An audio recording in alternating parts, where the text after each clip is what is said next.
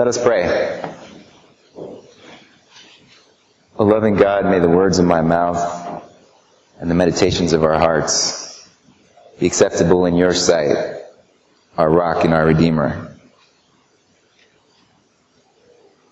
One of my favorite movies that I saw in the last year was Gravity. Anybody seen Gravity? These people? In the opening scene of Gravity, there's some astronauts working on a space station floating above the Earth. The spectacular view of our planet. I've always felt that to be able to see the planet Earth from space would inspire religious awe like few other things could. This beautiful planet that God has gifted us with. So in the scene, the astronauts are doing their work on the space station. George Clooney's character is floating around in his spacesuit, having a good time. Sandra Bullock's character, Dr. Ryan, is working on this computer module that's outside the space station. Apparently that's her mission as part of the crew. She has some expertise in this new program they're putting in.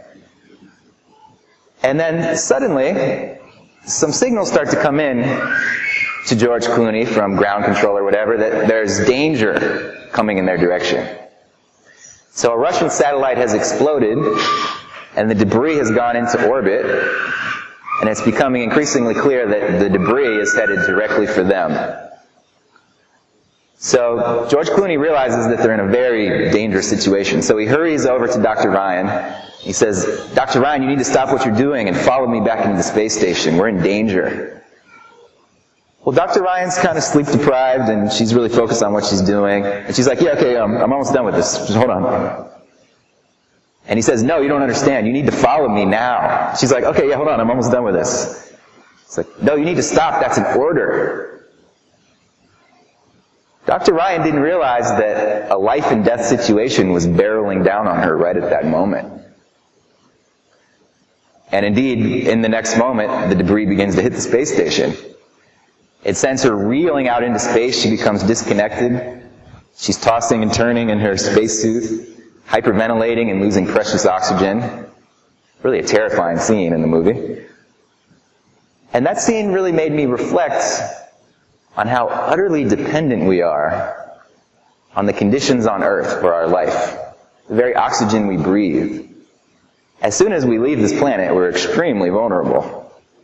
She's completely dependent on the technology to recreate those Earth-like conditions, the oxygen, the temperature. As soon as that technology goes, she's done. So this is a very scary moment in the movie, which is actually full of scary moments. And it kind of made me realize then that the title of the movie, Gravity, is not just about the gravity of the Earth, but the gravity of the situation, which is life and death.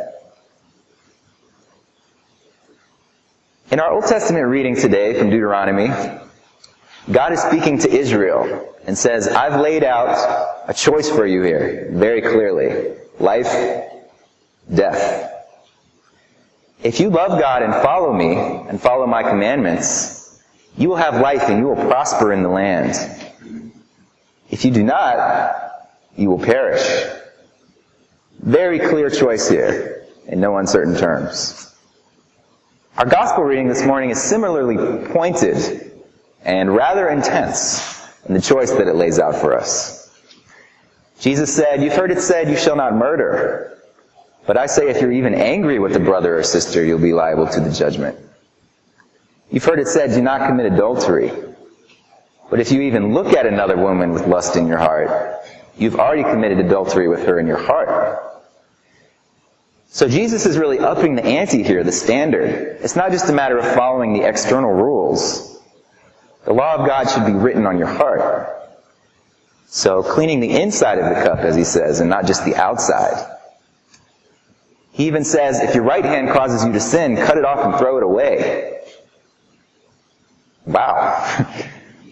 That's an intense piece of advice, Jesus. So Jesus is really trying to get our attention in this gospel. He's coming to us a bit like we're Dr. Ryan at that computer module. Listen, the situation is very serious.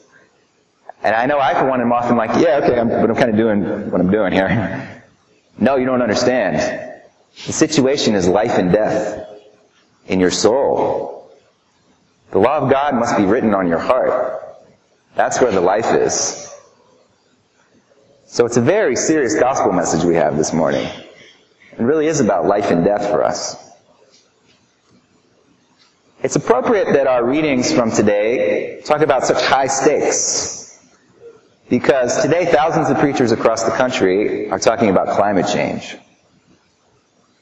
It's a preach-in for climate change, which we're participating in here. So I trust that all of you know the gist of the situation with climate change and the perils that may come, especially if we don't make changes. But let's just go over a few of the facts that we know for sure. We're releasing tremendous amounts of greenhouse gases into the atmosphere right now. The average American is responsible for about 20 metric tons of emissions. That's one person. So I brought a little graph here. I think sometimes it's helpful to see these things visually. So this is a graph of the last 650,000 years. The carbon dioxide in the Earth's atmosphere. So, over hundreds of thousands of years, the carbon dioxide levels went up and down in a natural cycle. When the carbon dioxide level goes up, the temperature of the Earth rises. It's a greenhouse gas, so it traps heat. So we've had this natural cycle on Earth of heating and cooling over and over again. But you can see at the end of this graph here, the levels dramatically shoot up. That's what we've been doing. Releasing huge amounts of carbon dioxide. So, you can imagine the effects of this and the projected effects. The highest level during these cycles over the last hundreds of thousands of years was about 280 parts per million. Now it's at about 400. And it's projected to go up to 500 in the not too distant future. So this is extremely concerning for us as a species, really. And this is not mere alarmist talk or hyperbole. This is ultimately a life and death situation that we face if we don't make changes. One other graph I just want to point out here. So, many of these changes are already happening. The Earth is warming. The ice sheets are melting.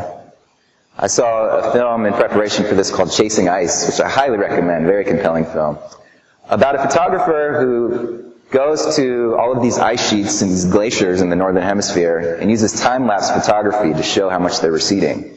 So you can see it happening in this film. It's very compelling and deeply disturbing. So this has already occurred.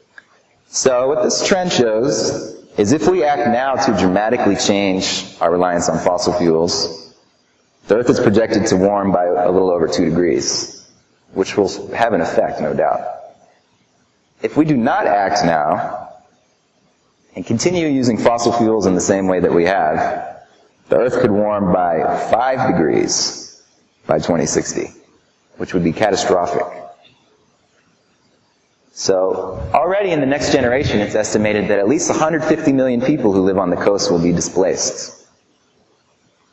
Already the glaciers are melting. Already species are becoming extinct at a much, much higher rate than is the natural course. About 100 times as quickly, they estimate, as what is the natural course of things. So these things are already happening right before our eyes. And it's alarming and deeply disturbing. But it does seem a bit like, as a civilization, we're like Sandra Bullock in that computer module. As this alarming news comes in, like, yeah, but I'm kind of busy doing what I'm already doing. It's like, no, you don't understand. This is a life and death situation that we're talking about. So how are we as individuals, as communities, as a nation going to change in the way that we need to change to prevent the worst from happening? Well, first of all, I would say, so far the sermon might sound like the bad news, but gospel means good news, and I do see a lot of reasons for hope for good news. I have the privilege of working with youth, and the youth are really the future of this. They're going to be the ones to ultimately have to solve this problem that they're inheriting. And it fills me with great hope to work with the youth. And also to be part of this community. There are a lot of good things that we're doing at Church of Our Savior to become more green. We've installed solar panels, getting off of fossil fuels. We've made our lighting more energy efficient. We've had campaigns like the Cool the Earth campaign last year with the coupon books. So that we all can think about ways in our homes and our families to reduce our carbon footprint. All of these are very good things, very important, from the individual level to the nation-state level, changing policies. This morning I also want to think with you about taking it to an even deeper level than that. Our gospel reading today asks us to think about not merely our external actions, but what's going on inside of ourselves. And we were all born into this civilization that has a certain approach, a certain relationship to the earth, which is not one of stewardship. This is not just an ecological issue or a political issue. This is a religious issue. God calls us to be good stewards of these gifts that God has given us. And frankly, our civilization has not done that. The myth of our civilization is that we can grow forever. That there's always another frontier to colonize, to make use of. That the economy can grow forever. That's not sustainable, unfortunately. And that's news that none of us really want to hear. No natural system can permit unlimited growth. Eventually it collapses on itself. So to say that the economy needs to shrink, that's a wildly popular political idea. But eventually we're going to have to embrace that idea in order to start living differently. We're going to have to change the way we think about this. Shift from a sense of entitlement towards the things we own and the things we consume to a sense of stewardship. So for me, that means taking a hard look, taking stock at all the things in my life that I consume and claim to own. Do I think of those things as entitlements or as gifts from God? And to be able to make that shift, I really feel like that's fundamental to the shift that we need to make as a human race. To change the way we look at the earth, the fruits of the earth, and the way that we consume them. So my prayer for us this morning is that we can open ourselves to this reality, that we can acknowledge the reality of what it is, and not only change our actions, which is crucial, but take a look at those dynamics inside of ourselves. How do we relate to this gift, this wonderful gift of the earth which God has given us, on which we are utterly dependent for our survival? At the end of the movie Gravity, a little spoiler alert, but it's a Hollywood adventure movie, so there's a good bet that the protagonist survives. So at the end of the movie, Sandra Bullock's character comes rocketing back through the atmosphere in this little vessel, kind of an insane and incredible scene. She lands in the water and she scrambles her way back onto the land. She takes her first step back on the land, and it's such a poignant moment. She's home. She's back. Her planet, the planet Earth, has been restored to her. And it's like the first day of the rest of her life. And my hope, my prayer, is that a few generations from now, the human race will be able to look back on this time in that way. Disaster narrowly averted. A different relationship toward our planet that God has given us. May we all be willing to make the changes that are necessary and to face the hard truths involved in that. May God give us guidance in our stewardship of this gift of planet Earth. In Jesus' name we pray. Amen. This has been a sermon podcast from the Episcopal Church of Our Savior, Mill Valley, California. We are a growing, welcoming community for those seeking to deepen their relationship with God and to journey in faith with God's people through the breaking of bread and in service to others in Christ's name. You can reach us by phone at 415-388-1907 or visit us online at oursaviormv.org.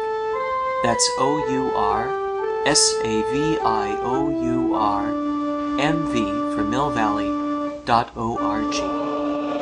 We wish you God's peace. We hope to greet you in person very soon.